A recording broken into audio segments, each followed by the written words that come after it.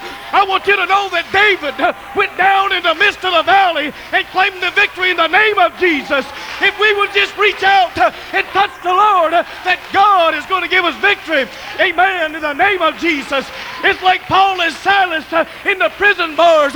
They done simply what they knew to do.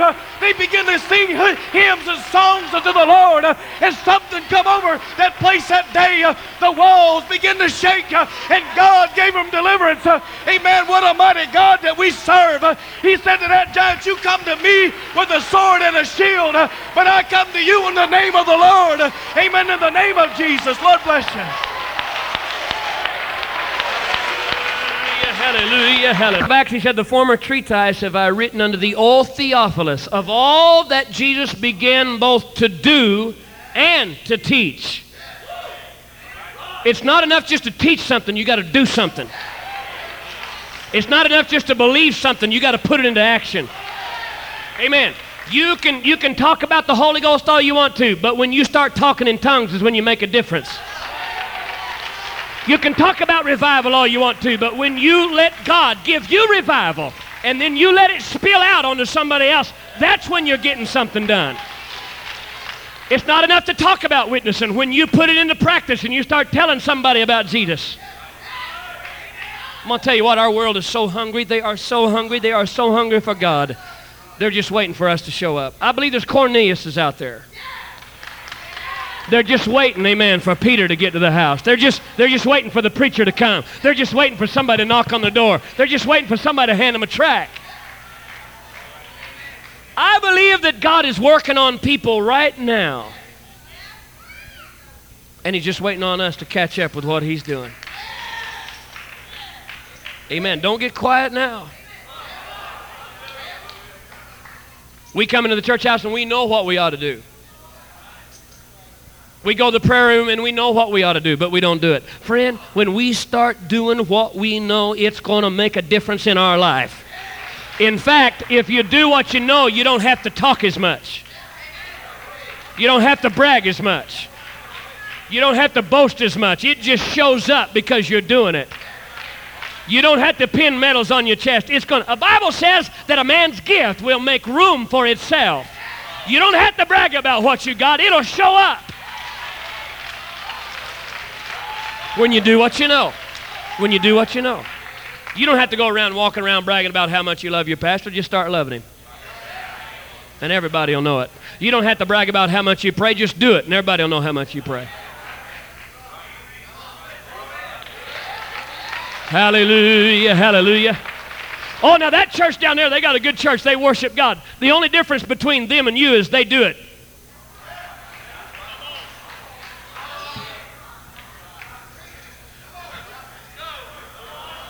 Oh, hallelujah. Boy, they must have a good pastor because they really worship God. Well, they probably do have a good pastor, but that's not why you don't worship God. The reason you don't worship God is because you just don't do it. You know what to do. When you learn how to worship God when things are going well, and you learn how to worship God when things are not going well, when you're on the mountain and when you're in the valley, if you just do what you know, just do what you know. I don't know what's going on. I don't know why God's not answering my prayer, but I'm still going to do what I know to do. God hadn't told me any different. Oh, hallelujah, hallelujah.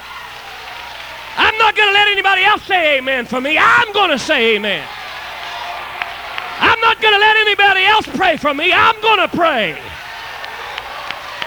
Hallelujah. I'm not going to let somebody else run the aisles for me. I'm going to run the aisles. I'm going to shout. I'm going to be the one.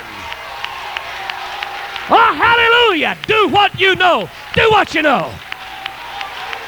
When the devil comes looking you in the eye, do what you know. In the name of Jesus, get thee behind me, Satan. Hallelujah. Don't stand there and talk to him. Do what you know. Hallelujah. Oh, but Brother Nance, you don't know what I'm going through. It doesn't matter what you're going through. Your God is big enough. Your God is big enough. Your God is big enough to handle any situation. Do what you know.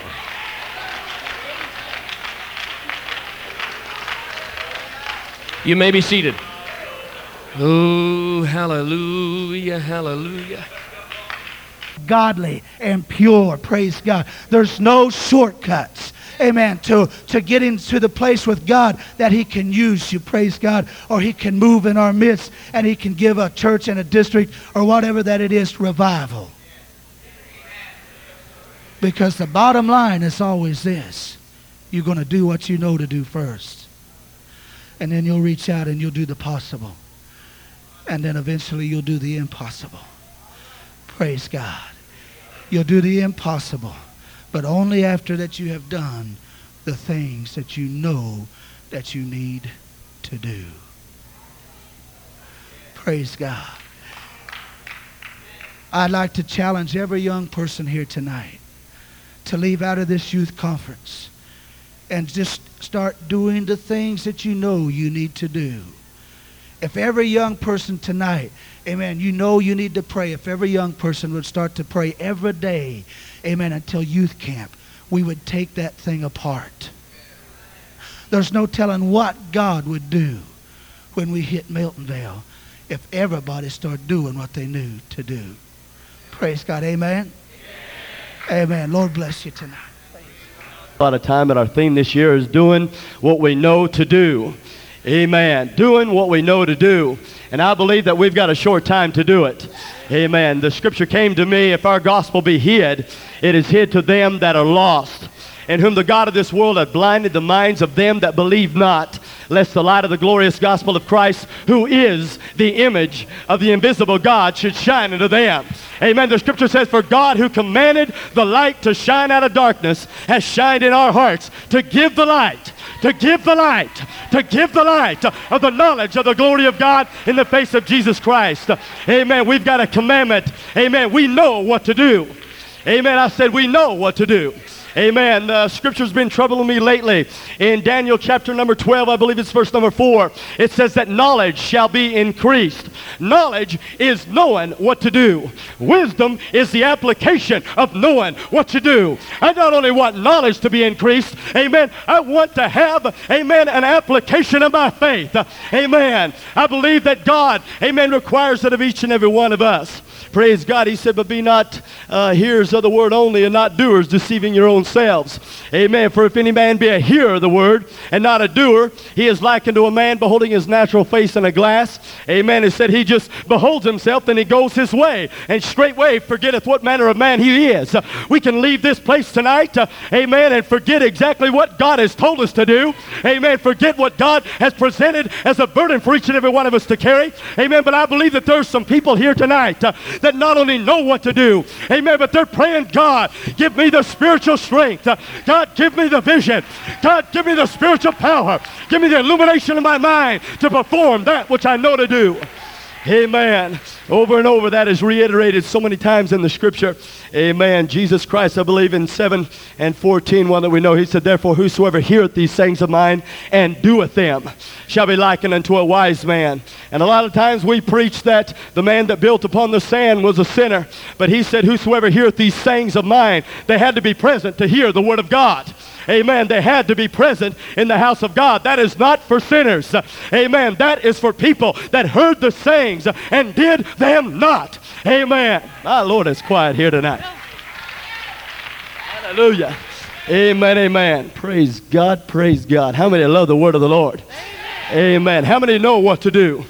Praise God. I believe that God is going to give us apostolic revival. Amen. I believe that God has got something special for his people. Amen. In this end time. How many believe that? Hallelujah. How many really believe that? Hallelujah. How many believe we're at the midnight hour? I said, how many believe we're at the midnight hour? A lot of things happen at midnight. Paul and Silas prayed. Amen. And at midnight, hallelujah, God heard, amen, their prayers. And they heard them singing. And the prison doors were open. At midnight, God led his hand, amen, as the children of Israel with a mighty hand out of the land of Egypt. There's a lot of things happening at midnight. And I believe we're in the midnight hour.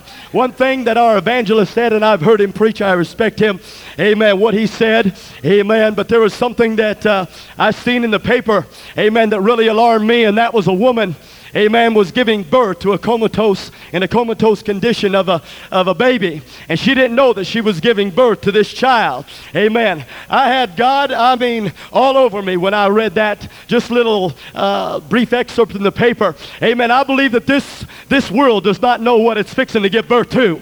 Amen. I believe we're at the midnight hour. Amen. But midnight hour means deliverance. Hallelujah. Amen. At midnight there was a cry made. It wasn't the Lord. Amen. I said that wasn't the cry of the Lord. Amen. At midnight, that was the cry of the preacher. Behold, he cometh. Because when he comes, you ain't going to have time to get ready. You know what to do.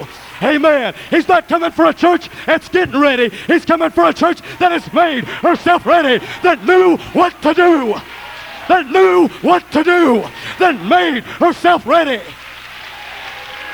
Amen. He ain't coming for a people that are ready to pray through. He's coming for a people that are pray through. That's right. Amen. My Lord, my Lord. Praise God, praise God. Hallelujah. Well, we're going to get the preacher on the floor tonight. Amen. I appreciate all of the ministers that are standing behind us. I just feel an awesome fear and presence of the Lord in the house. Amen. How many feel that? How many feel the power of the Holy Ghost in this house here tonight? Hallelujah, hallelujah.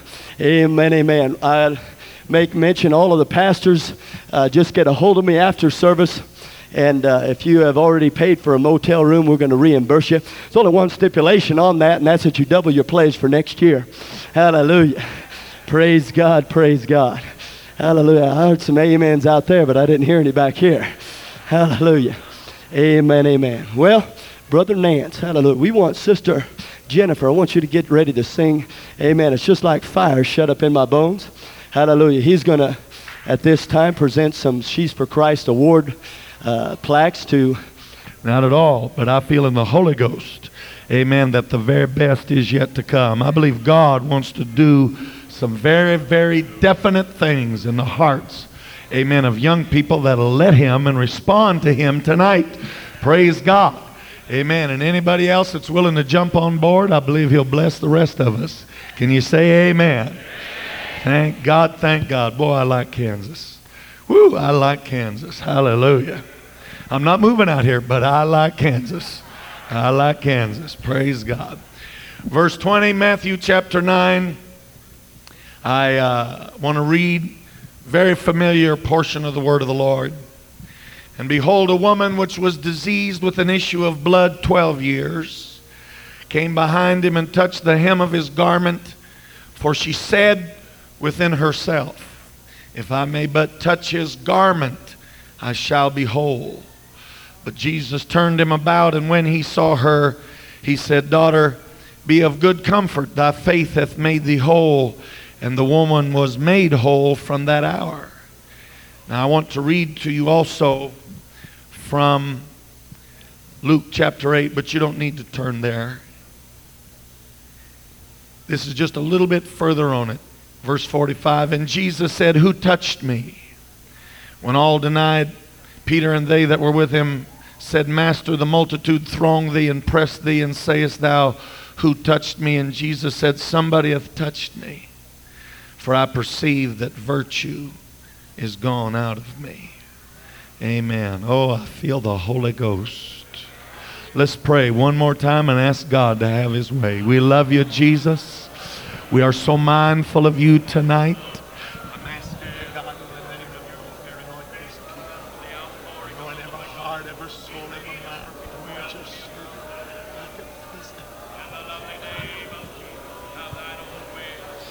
Oh God, do your work, my Savior, my God. I love you with everything that's in me. Hallelujah, hallelujah, hallelujah. God, I love you. I worship you with all of my heart and all of my soul and all of my mind. I love you, Jesus. Oh, I feel him. I feel him, I feel him, I feel him. God bless you so much. You may be seated.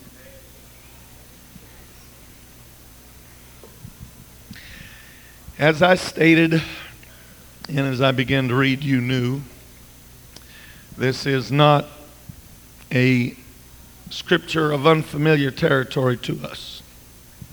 If you've been in church any time at all, You've heard it preached on perhaps several times. You've read it, and its allusion is made to it often. Because this little woman and what she did and what happened to her is such a beautiful account of pure faith and what happens when people exhibit faith and they touch Jesus Christ. It is such an awesome example. It is such a beautiful, profound example that we cannot but help but go back to it again and again and again. And so, while that has been done, I do feel to go back through it again. Amen. As a starting point. Amen. For what I feel on my heart tonight. And I am going to say that what I feel on my heart, I have no idea what I'm going to preach tomorrow. I haven't got the foggiest. But I've known that I was going to preach this almost since the time Brother Nance called me and asked me. Amen. This little woman, we do not know very much about her. We do not know if she had children. We don't know if she had a husband. We don't know what her situation or station in life was. One can only imagine. Amen. And so when I begin to give my story, that's all it is my story. My guess is as good as yours. But I'm the one up here tonight, so we'll hear mine tonight. Amen. If she was married, and there's no reason to think that she was not at one time, if she was married, you know that the marriage had a great strain put upon it. The very fact that the scripture tells us in another portion of the Gospels that she had spent her entire living, amen, going from doctor to doctor to doctor for 12 long years. Amen. I'm going to tell you something. It takes a lot of money to support doctors for 12 years. Amen. In our day and her days both. Amen. She spent all of her substance, all that she had, amen, in order to be cured of this terrible, dreaded blood disease that she had. Amen. They did not understand or know things as we do today, and maybe even in this day we would not have been able to help this woman with her condition. Amen. But she saw Jesus one day. She had heard about him, no doubt. She had wandered about him. Her mind grasped at every straw. God only knows how many various home remedies she had tried through the years. And she turned every way she possibly could to seek some kind of help. And so the day she began to hear about a healer in the coast of Israel, no doubt she perked up. No doubt she decided, if I ever am around that man, I've got to do something. I've got to reach him somehow. I wonder if he can help me. Amen. And in this given day, she was going about her business perhaps. She saw a vast crowd of people coming toward her. She began to ask what was going on, and in the process of her queries, she began to understand that in the middle of that crowd was Jesus Christ. Amen. Now, had she been a tall, robust individual, she could have made her way, amen, into that crowd. Amen. But being the weak, frail woman that she was, somehow she had to get into the middle of it. We've wondered why she touched the hem of his garment. It might be it was the only part she could touch. Amen. But I do know this. For whatever reason she chose to touch the hem of his garment, I want you to know that what she did was unprecedented. There is nowhere in the scriptural narrative a case like this before her. Nobody done it before. It had not been commanded before. It had not been on this wise before. She said within herself, if I can but touch the hem of his garment.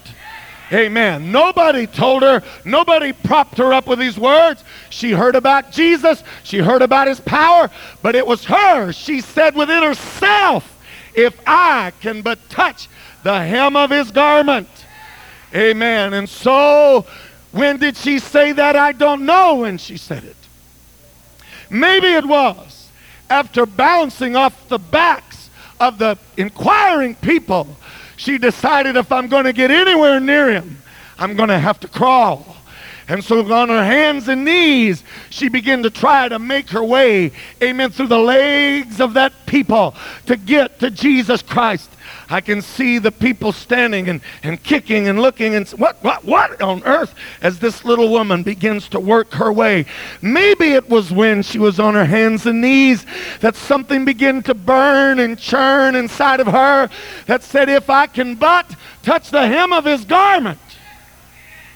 If she'd have been able to stand upright, she might have said the sleeve of his garment. Amen. Or touch his cloak or whatever.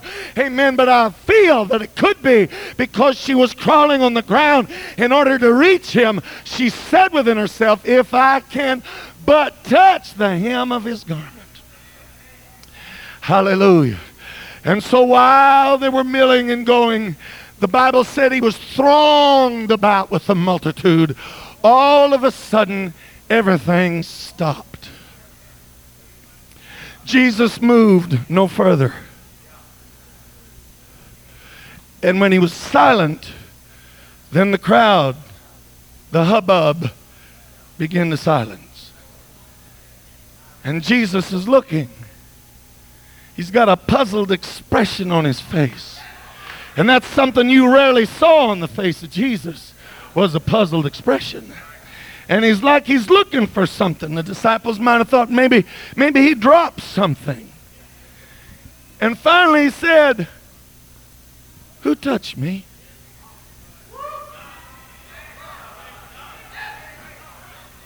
Who touched me? Simon looked at him and he thought, Lord, let me rephrase the question. Who didn't touch you? You're thronged with people. I mean, they're bumping on you all over. Everybody and their dog are reaching for you. Everybody's laying a hand on you. Everybody's trying to get a finger on you. What do you mean, who touched me? Everybody's touching you. But right then and there, Jesus let it be known for time and eternity that what we consider touching him and what he considers touching him might be two entirely different things. Amen. He said, no, I'm not talking about that. I'm talking about somebody touching me because virtue has just gone out of me. I'm going to tell you something, honey. Until you can touch him and start causing the virtue to flow, I doubt you're really touching him. There's something about it. Amen. Your criteria, my criteria, forget it. Hallelujah. I want Jesus Christ's criteria. Amen. He said, Fred, when you've really touched me, then the virtue is going to start to flow. Hallelujah. Hallelujah. I love you, Lord. I love you, Lord. I promise you, I'm not one of these wiseacres that can't hear because they're deaf. I got a throat problem. Mr. Sammy, it's not your fault. I promise you, it's not your fault. It's my fault. But I've got earplugs right here for the guys on the platform if they need them. Hallelujah. I really do. Raise your hands. I'll give you some earplugs. Hallelujah. I'll use them on the airplane, but I'll lend them to anybody that needs it. Hallelujah. All right. Oh, don't you love him? Hallelujah. That's why I like Kansas. Praise God. Amen. When the show stopped and Jesus looked around, he said, for the first time in this excursion, somebody finally touched me because I felt virtue drain out of me and it went somewhere, and I'm looking for the one that received the deposit of my virtue. Hallelujah. You know what that tells me? It's possible to sing and not really sing. It's possible to pray and not really pray. It's possible to worship and not really worship. It's possible to touch him and not really touch him. But honey, when the virtue begins to flow, you know you're touching Jesus. Hallelujah. Woo, hallelujah. When that little woman was on her hands and knees, Amen. God only knows how many times she'd been stepped on. God only knows how many times she'd been kicked accidentally and purposefully. But there was something about it. When her hand laid hold, she got a hold of something that she'd never felt before, and it began to flow. No doctor could ever do that. No medicine could ever do that.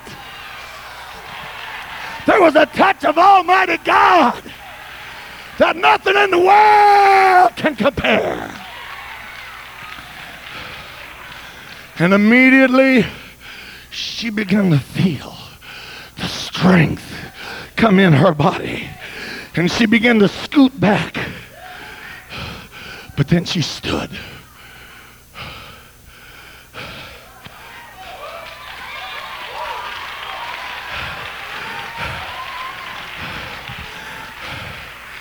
And Jesus was looking. There's somebody around here that's got something they didn't have just a few minutes ago, because I felt it go out of me, and I'm looking where it went. And when she saw, it could not be hid. Here I am. Oh, here I am. Here I am. Remember, what she did was unprecedented. Nobody had ever done that before. Nobody had ever touched him like that before. Amen. But I'm going to tell you something about Pentecost. News spreads. Hallelujah. Good news, bad news. It spreads. Hallelujah. Amen. I'm going to tell you something. Some things are contagious. Some things are contagious. Amen. God knows fear is contagious. But aren't you thankful to God, amen, that faith is also contagious? Woo! Amen. Aren't you glad that courage is contagious? Hallelujah. A while back I was reading to my boys a book I'd picked up, and it wasn't in depth, but it was very informative, and it was called The Wars of America, and our major wars and conflicts and men that did great things in them. And I was reading that to my boys about 2 or 3 times a week, and we came to World War II, and one of the greatest challenges to America and one of the greatest challenges of the war began on June 6, 1944. And that was the invasion of Normandy. And they hit, I believe it was 5 different beachheads, the Allied forces, consisting mainly of the American forces. And of these, the worst, the most dangerous was Omaha Beach, because when you hit the sand, a long, deep stretch of sand, and when you got to the edge of the sand, there was cliffs over 100 feet high. And pocketed into those cliffs, and on the top of the cliffs was German artillery, marksmen, all manners of machine guns. And so what they had to do in the landing was hit the beaches, make it to the cliffs, and begin to try and take those Germans out. And so Omaha became, for the time being, a bloodbath.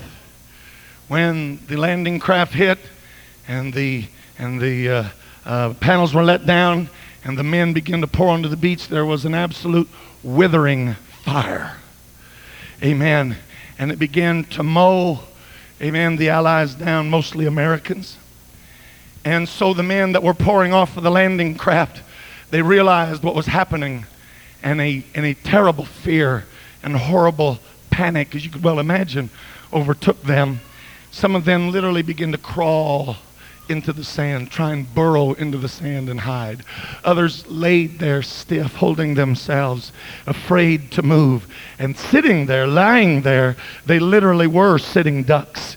And then the Germans could just begin to take their time, amen, in picking them off. And it was turning into a horrible massacre.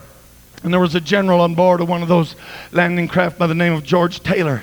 And George Taylor, amen, should have never done this as far as the books were concerned, the rules.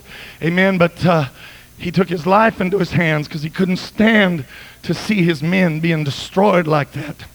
And he ran out of the landing craft, and officers were reaching for him to stop him, but he wouldn't be stopped. And he ran through the water, and he began to run up and down the beaches, kicking his men, screaming at them, yelling at them. And he wasn't preaching to them either. And he was telling them, among other things, are you going to lay here and die like a bunch of fools? Or are you going to get up? Are you going to fight? Are you going to, amen, show what America's made out of? And while General Taylor was running up and down the beaches, kicking soldiers and screaming, bullets were flying all around him, but they couldn't touch him. They couldn't touch him. He didn't get so much as a ripped piece of cloth as he ran up and down the beaches screaming. And somehow those men saw his courage, and something began to spread. Amen. The fear, the panic gripped them, but now something else began to well in their heart. And they said, hey, if he can do it, I can do it. Hallelujah. If he can stand up like a man, I can stand up like a man. If he can fight, I can fight. And they took Omaha Beach. They took it. The beginning of World War II, and this is not going to be a history lesson. I'm going to move on quick. The German Blitzkrieg overran Poland, overran France, overran Belgium, was going into the Netherlands, and then they started dropping the bombs on London. England was riddled with fear, appeasement, defeatism. One man stood up at a microphone over a radio broadcast. He said, I have nothing to offer but blood, sweat, and tears. You ask me, what is our agenda? Our agenda is to fight. And we will fight in the ocean. And we will fight on the beaches. And we will fight on the land. And we will fight in the streets. Amen. And many people that were there, when he got done, he put his hand over the mic and he said, we'll hit them over the head with beer bottles because that's all we got left to fight with. And then he went back to his speech. His name was Winston Churchill. But all of a sudden, a new mood began to sweep through Great Britain.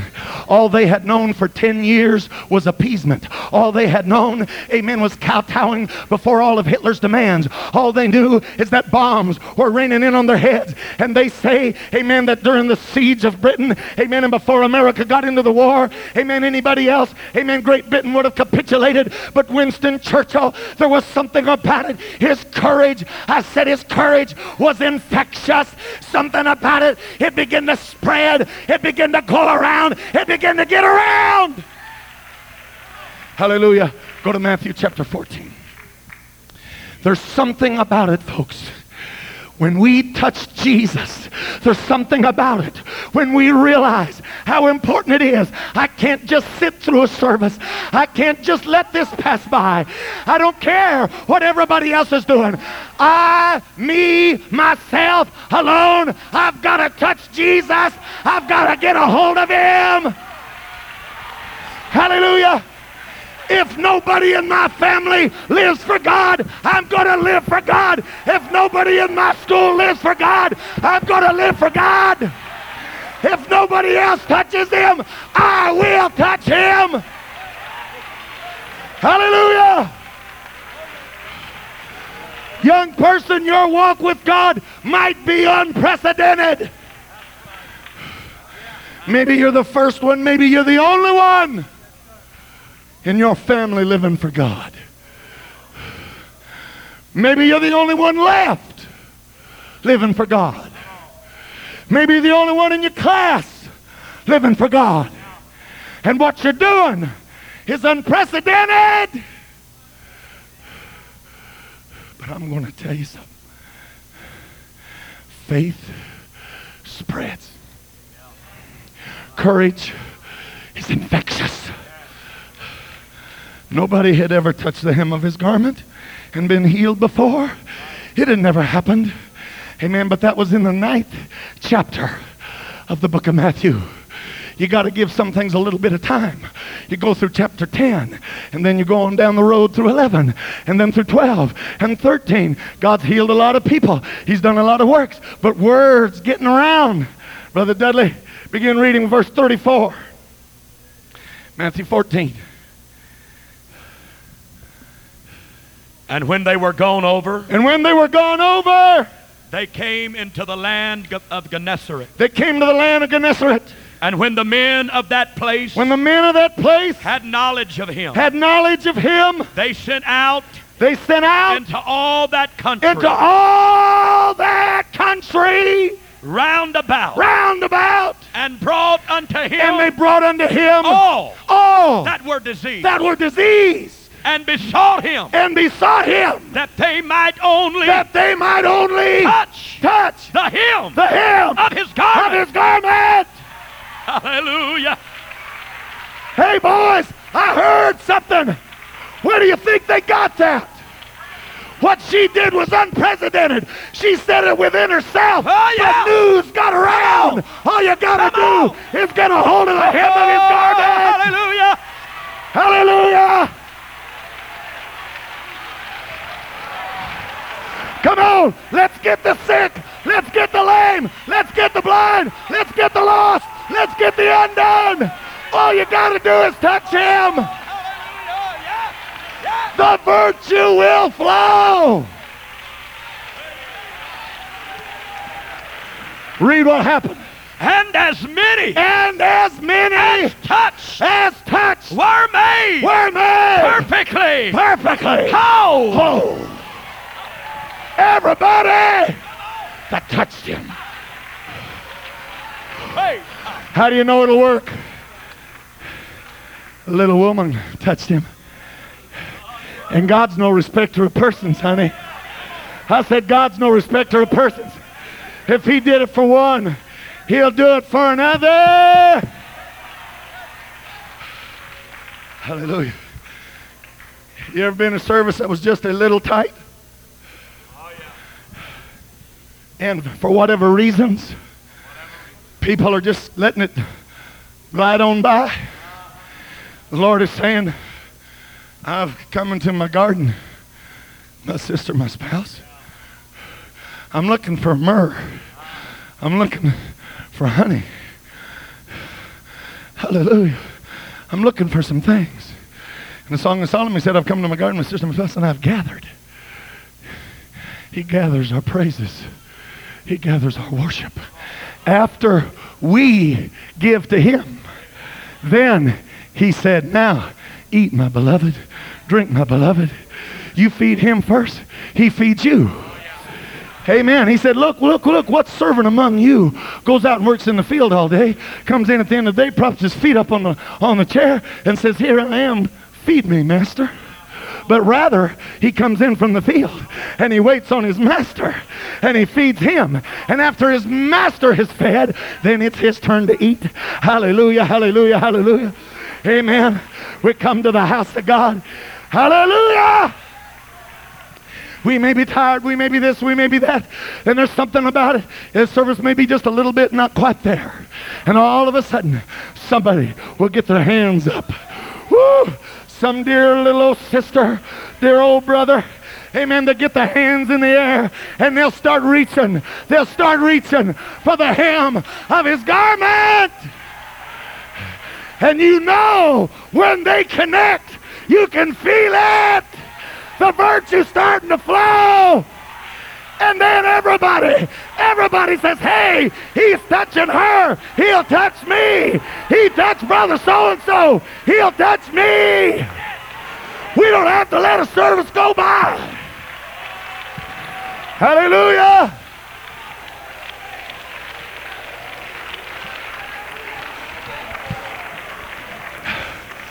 Anybody ever hear of a guy named Abishai, Sibekiah, Elhanan? Jonathan, Abishai killed a giant by the name of Ishmael. Sibbecai killed a giant by the name of Sath. Elhanan killed a giant that was a brother to a big giant that had been talked about twice tonight. Jonathan killed another giant from the same place named Gath. All of these men were contemporaries of David. Until David's day, nobody had ever killed a giant all by themselves. It was considered too big. He was too bad. He was too tough. But aren't you glad faith is contagious? Aren't you glad courage is contagious? Hallelujah! Whoa, glory! They said, hey, David can kill a giant. I can kill a giant. God's no respecter of persons. Woo.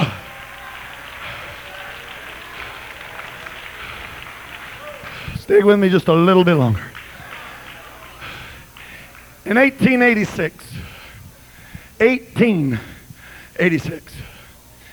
there was a man by the name of Walter George. He broke a world record for running a mile. He ran 1 mile in 4 minutes, 12 and 3/4 seconds. His record lasted 37 years. Nobody broke 4 minutes, 12 and 3/4 seconds. In 1923, a man by the name of Pavel Nurmi, he beat Walter George's record by 2 seconds. 4 minutes, 10 and 3/4 seconds. His world record lasted for 31 years. In 1954, there was a man. When he was a boy, he'd been engulfed in a horrid fire. At first, they despaired of his life, and when they saw that he would live, they despaired of the use of his legs. They told his parents, we're sorry, but your boy will never walk again in his life.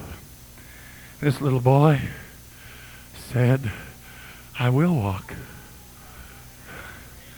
You know how I know I can walk? Because I'm going to start running. And you better believe he fell a lot. But his name was Roger Bannister. And Roger, people used to wince. They would groan when they saw him. But he kept it up. And pretty soon, he started to get a better stride. I'm not making fun. Please, I'm not. And then he began to get a little better.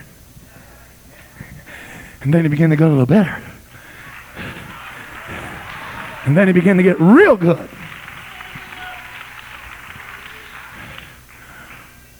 Understand that for 68 years, nobody had, there was a world record that had only been broke once in 68 years. 4 minutes, 12 and 3/4. 37 years later, 4 minutes, 10 and 3/4. In 1954, a boy that they said wouldn't live and then they said would never walk ran the first mile under 4 minutes.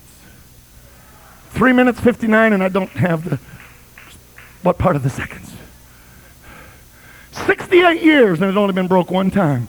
A boy that they said would never walk beat the 4-minute mile.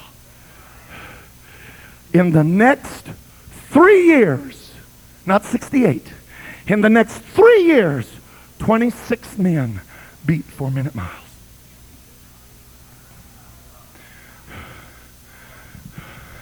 "26 men said, if that boy that was crippled can do it, I can do it.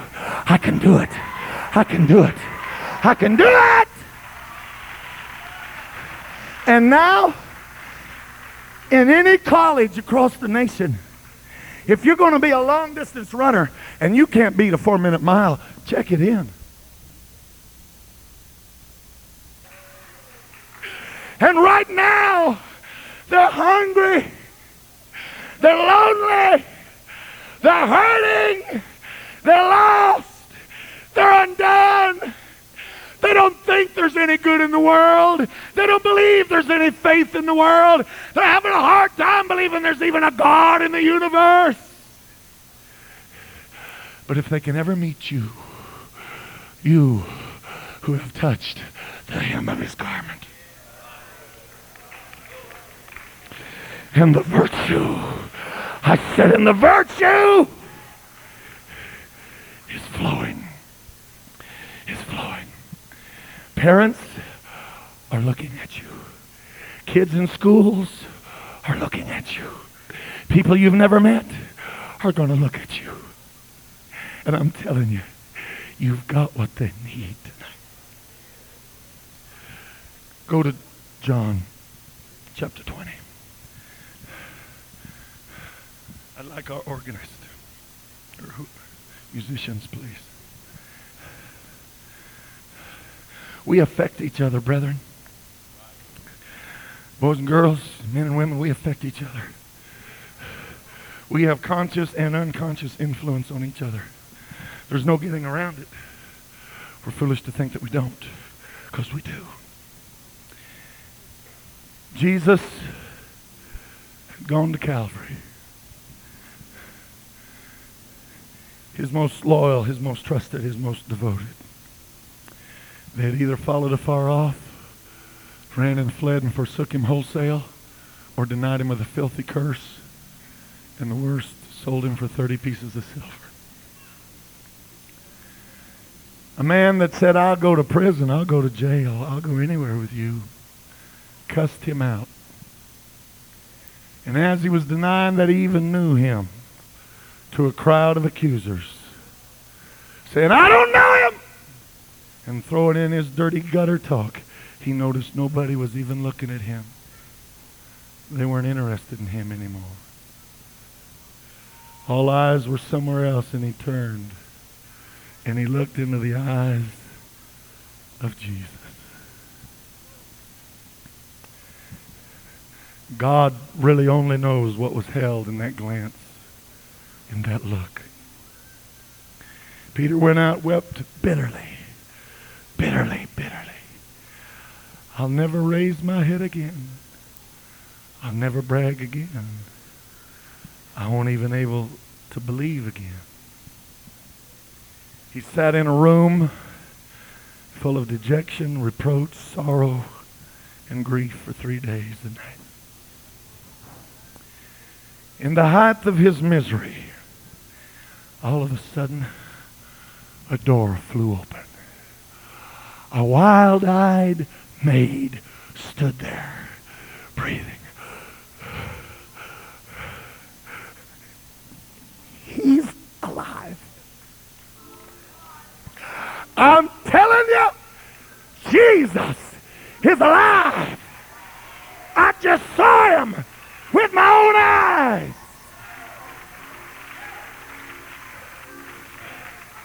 Well, they didn't get as excited as you did.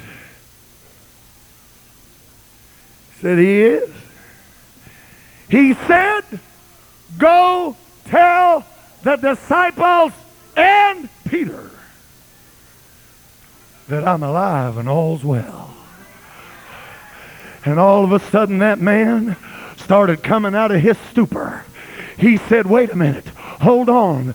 Did you say he called my name? Oh yeah, he said your name in particular. He said, go tell the boys, but make sure you tell Simon.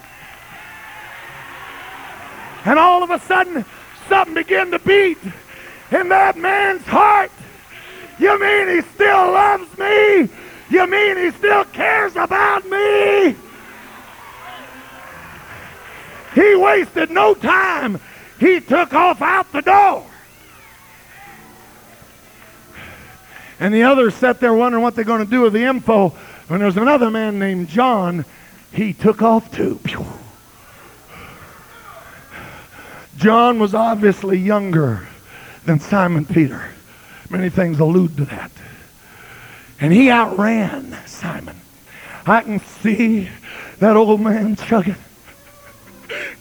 Everything in the world depends on what he finds in the tomb. If he's there, it's all over. But if he's arisen, I got a new lease. I got a new hope. I got a new chance. It's not over for me.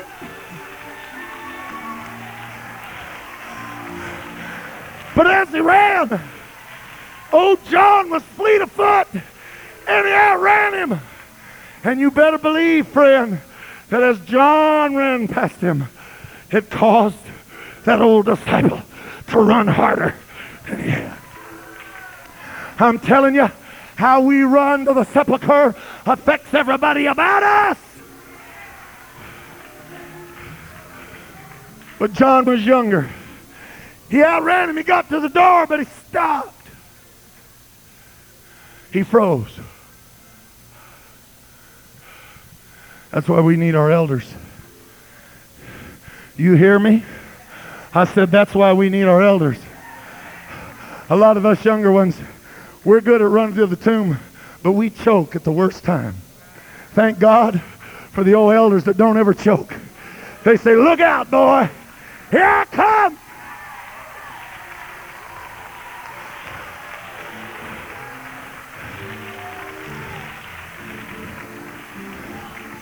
Begin reading with verse 4.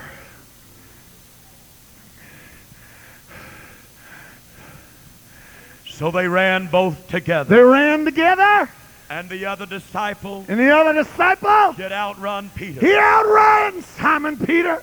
And came first to the sepulchre. But he got to the sepulcher. And he stooping down He stooped down. and looking in. And that's all he could get out of him. He's checking it out. Hallelujah.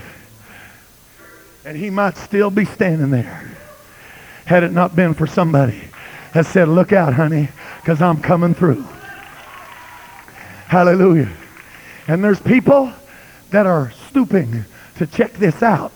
They got their eyes on us. Oh, yes. They're looking into this thing, but they're not sure about going in. They're just kind of standing at the door. There's young people at your school. They are interested. They are curious. They do want to know. They do need a hope. They need a Messiah. They need something to believe in. And they're stooping and looking in. Thank God for a young person that'll say, look out, I'm running to church. Look out, I'm running to the prayer room. Look out, I'm running to worship. Look out, I'm running to witness. Hallelujah. You want to start a revival in your church? Don't wait on somebody else. Say, look out, here I come. Look out, here I come. Hallelujah.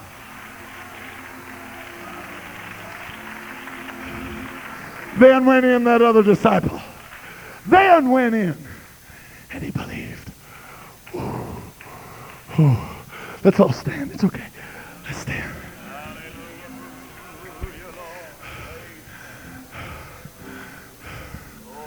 I read a story.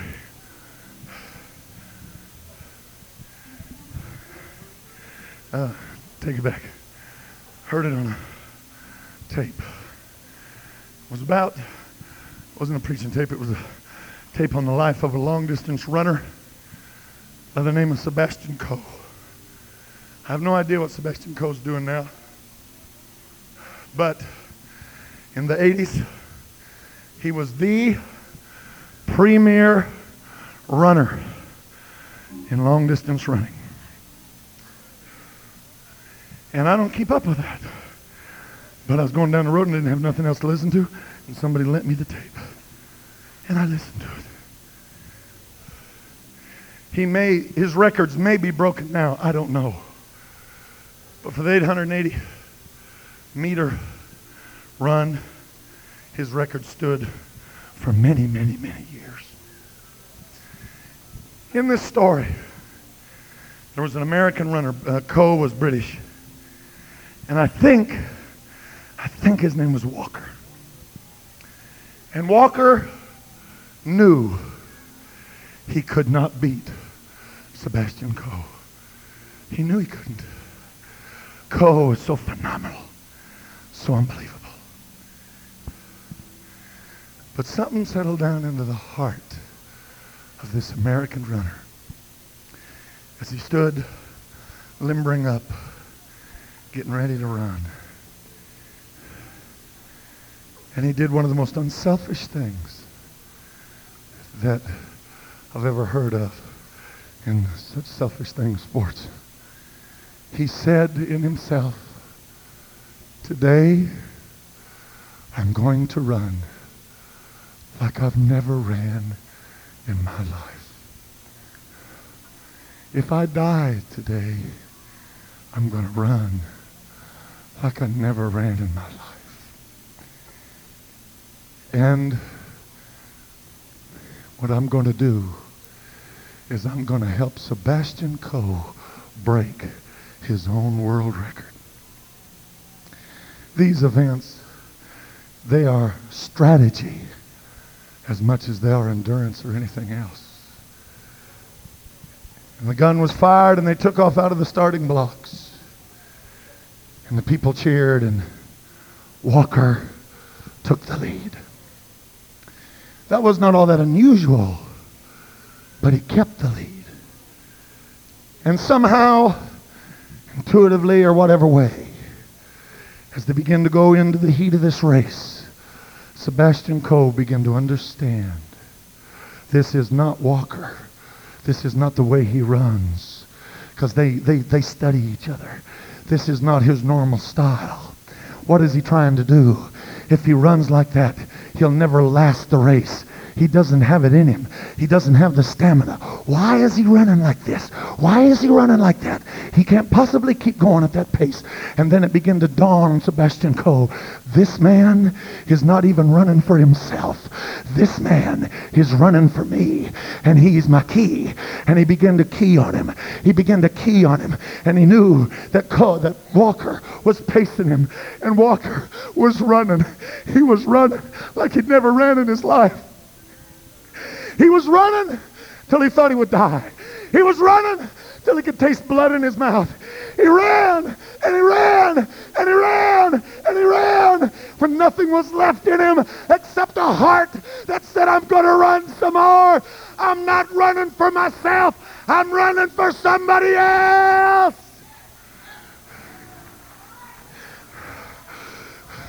Brother Westberg, it's dawned on me. I didn't believe it. I was young, cocky, self-assured. I knew or thought I knew, but I was wrong.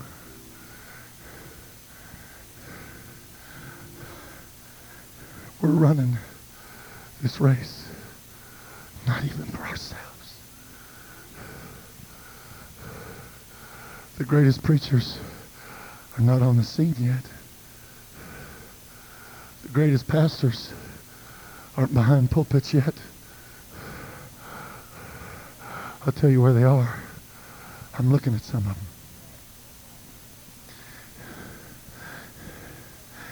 And I'll tell you something that's getting down in my heart.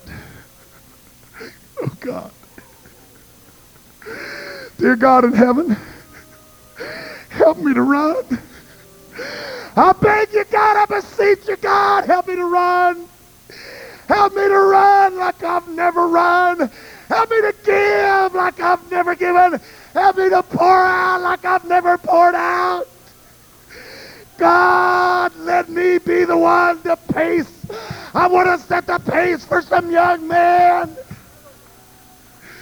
You better thank God for these men. You better thank God for this elder right here. You better thank God for some people that, friend, they've reared their head back and they said, come on, young people, keep up if you can. Keep up if you can. And as Walker ran, finally, his legs began to go out. Finally, The weakness began to overcome him. And Cole couldn't touch him. But somehow when he passed, there was an understanding that passed between them. I know what you've done. I realize the sacrifice you've paid. And Cole ran like he never knew he was able to run before. And he broke his own, what was thought to be unbeatable world record. Hallelujah. There's some prayer warriors out here. Young people, do you hear me? I'm looking at some prayer warriors. I'm looking at some soul winners. I'm looking at some future preachers and preachers' wives and teachers, perhaps missionaries. I'm looking at people that are going to teach Bible studies. Even though the heart breaks, they're going to teach. They're going to pray. They're going to reach. They're going to do anything. They're going to do everything they can. God, help us to do our best to pass the baton into the hands of the generation. Help us, God, to get a hold of the hem of the garment. Help you to get a hold of it for yourself and start forging the way for other people. Hallelujah. If there is something stirred in the depths of your heart, if there is something stirring in the depths of your soul that says, I want to touch him tonight. I want to lay hold on him tonight. I want to reach for him tonight in a greater way than I ever have. I want to get a hold of something in this youth convention that I haven't had for a long time. And I'm going to ask you, wherever you are and whoever you are, come on, friend. Why don't you make your way down here? Come on, young person. Why don't you come down? Amen. And get a hold of the hem of his garment. Why don't you reach for him and say, God, I want you to count me in. I want to be part of it. I want to see your glory. I want you to use me. Don't hold back, friend. Don't wait for somebody else. Come on in for yourself. Come on in for yourself. Let something stir inside for yourself. I want to touch you. I want to be what you want me to be. And as they're coming, I've got just a couple things I want to say. Parents, please listen to me. Let's get a hold of the hem of a garment. Make it easier for our sons and daughters to pray. Let's make it easier for them to witness. Let's make it easier for them to love the house of God. Let's make it easier for them. Hallelujah. Let's start getting a hold of the hem of the garment ourselves. Come on, friend. Come on, friend. Come on, friend. Come on, friend. That's right, young person. That's right, sir. That's right, young lady. Touch him tonight. Reach for him tonight. I want you to know, God, I want you. I want you to know, God, I'm serious for you. I want you to know, God, I need you. Oh, let's pray. Oh, let's pray. Let's pray. Oh, let's pray. Come on, that's right. Come on, that's right. That's right. Come on, that's right. Oh, that's right. Come on. Oh, Jesus. Hallelujah. Hallelujah. Hallelujah. Jesus, I want you. That's right. That's right. That's right. Oh, yes. Hallelujah. Let's gather in and pray with these. Let's gather in. Let's pray for these young people. Oh, let's pray for them. Oh, our future's here. Our future's here. Our future's here. Our future's here. They're here tonight. They're praying tonight. They're seeking tonight. They want him tonight. That's right, young man. That's right. Come on.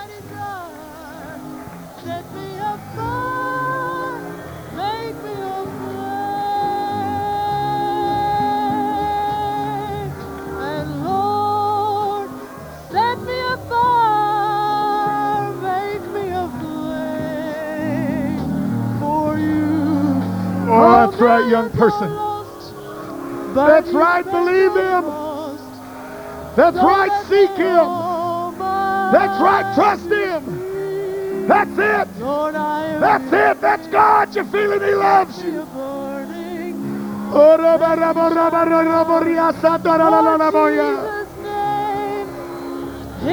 Oh, that's right. Pour your heart out. Oh, pour your heart out. Oh, pour your heart out. Oh, pour your heart out. Oh, pour your heart out tonight. That's right. He loves you. He loves you. He loves you. He loves you. Jesus, in your name, God. Set me a burning. Oh, yes. For Jesus' name, it's my desire. Set me afire, make me a flame. Oh Lord, set me afire, make me a flame for you. Millions are lost, but you made the cost so that they all might be free. Lord, I am yearning. Set me a burning. Make me shine out for Jesus' name. Oh, that's right, that's right, that's right. Jesus loves you tonight. Jesus loves you tonight.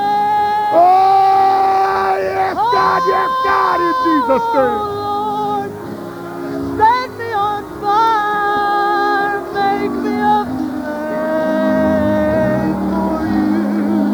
And millions are lost, but you paid the cost so that they all might be free. Lord, I am yearning. Set me a burning. Make me a shine out for Jesus' name. It's my desire. Set me on fire. Make me a flame. Oh Lord, set me afire. Make me a flame for you. Millions are lost, but you paid the cost so that they all might be free. Lord, I am yearning. Set me a burning. Make me shine out for Jesus' name. It's my desire. Set me afire. Make me a flame.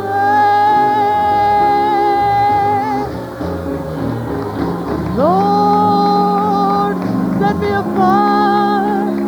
Make me a flame for you. Millions are lost. You paid the cost so that all might be free. Lord, I'm yearning. Set me a burning and let me shine out for Jesus' name. It's my desire. Oh, that's right, that's right, that's right. That's right. Jesus, in your name. Hallelujah. That's right, young lady. That's right. Pull your heart out. Lord, set Oh, Jesus. make me a Rabaria satara rabaria kataya. flame. Iralabarabosataya. Yes. That's right. So that they Yes, Jesus. might be free. Lord, I am Oh, we're touching you, Jesus. Hallelujah. shine out for Jesus' name. It's my desire. Set me afire. Make me a flame.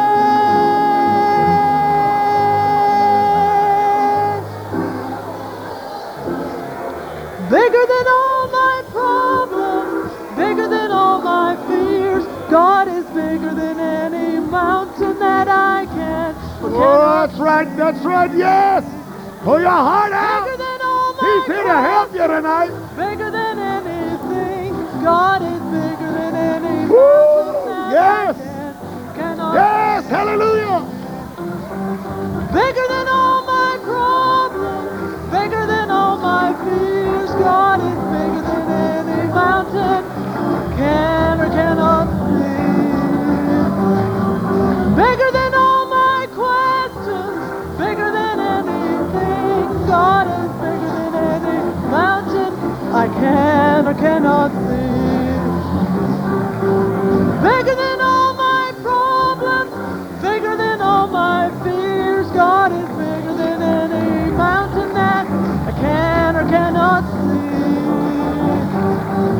Bigger than all my questions. Bigger than anything. God is bigger than any mountain I can or cannot see. Bigger than all my questions. Bigger than all my fears. God is bigger than any mountain can or cannot see.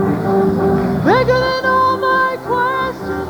Bigger than anything. God is bigger than any mountain can or cannot see.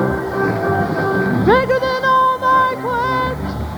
Bigger than all my fears. God is bigger than all mountains can or cannot see. Oh, hallelujah. Yes. He's here to help you tonight in Jesus' name. Kila-la-ba-ra-ba-ha-sa. Woo, yes. Bigger than all my problems, bigger than all my fears. God is bigger than any mountain can or cannot see. Bigger than all my questions, bigger than anything. God is bigger than any mountain can or cannot see. Bigger than all my questions, bigger than all my fears. God is bigger than any mountain. Bigger That's than right. all If you need the Holy Ghost, God will give you the Holy Ghost tonight. Yes, Jesus. Kila-la-ba-ra-ba-ha. That's right. Touch him. Touch him. Touch him. Touch him. bigger than all Yes, my Jesus. problems, Kula-la-la-la-ba-ha-ya. Yes, Jesus. can or cannot see. Bigger than all my questions, bigger than anything. God is bigger than any mountain that can or cannot see. Bigger than all my problems, bigger than all my fears. God is bigger than any mountain can or cannot see. Bigger than all my questions,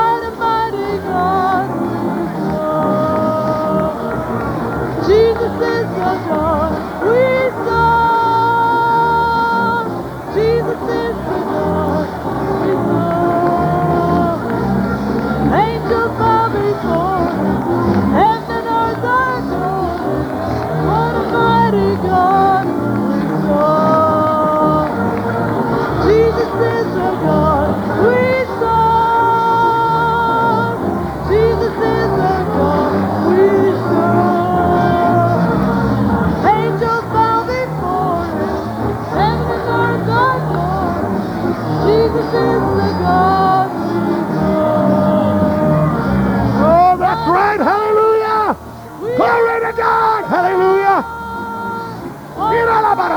Yes, yes, yes. Angels bow before him. Heaven and earth adore him. What a mighty God. What a mighty God we serve. What a mighty God we serve. Angels bow before him. Heaven and earth adore him. What a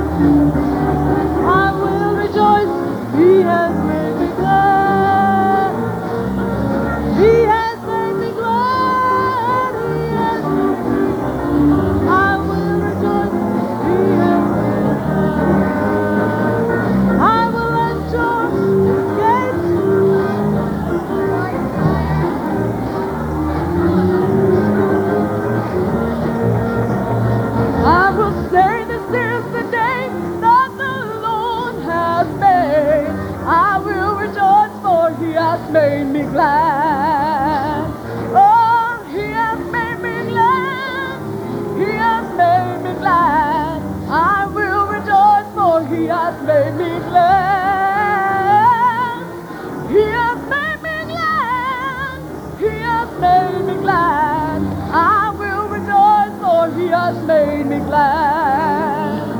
I will enter his gates with thanksgiving in my heart. I will enter his courts with praise.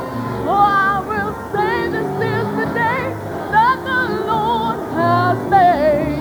I will rejoice, for he has made me glad. Oh, he has made me glad. He has made me glad. I will rejoice, for he has made me glad. He has made me glad. He has made me glad. I will rejoice, for he has made me glad. And I will enter his gates with thanksgiving in my heart. I will enter his courts with praise. I will say this is the day that the Lord has made. I will rejoice, for he has made me glad. Oh, he has made me glad. He has made me glad. I will rejoice, for he has made me glad. Oh, my Jesus made me glad. Yes, he has made me glad. I will rejoice, for he has made me glad. We'll enter his gates with thanksgiving in my heart. I will enter his courts with praise.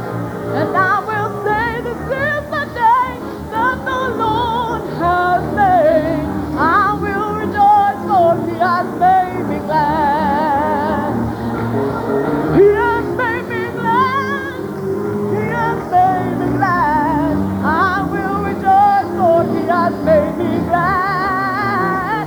Oh, my Jesus has made me glad. Oh, he has made me glad.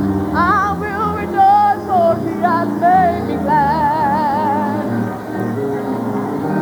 Of the goodness of Jesus, and all he has done for me.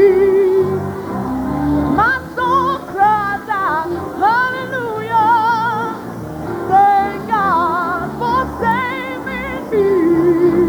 Oh, when I think of the goodness of Jesus and all he has done for me, oh, my soul cries out, hallelujah. Praise God for saving me.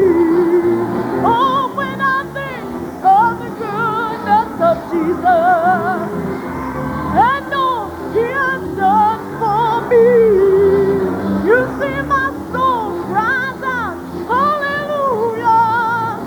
Praise God for saving me. Oh, when I think of the goodness of Jesus and all he has done for me, oh, my soul cries out, hallelujah.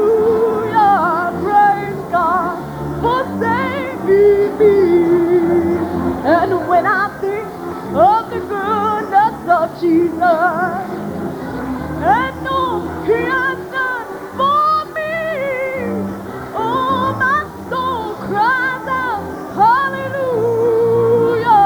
Praise God for saving me.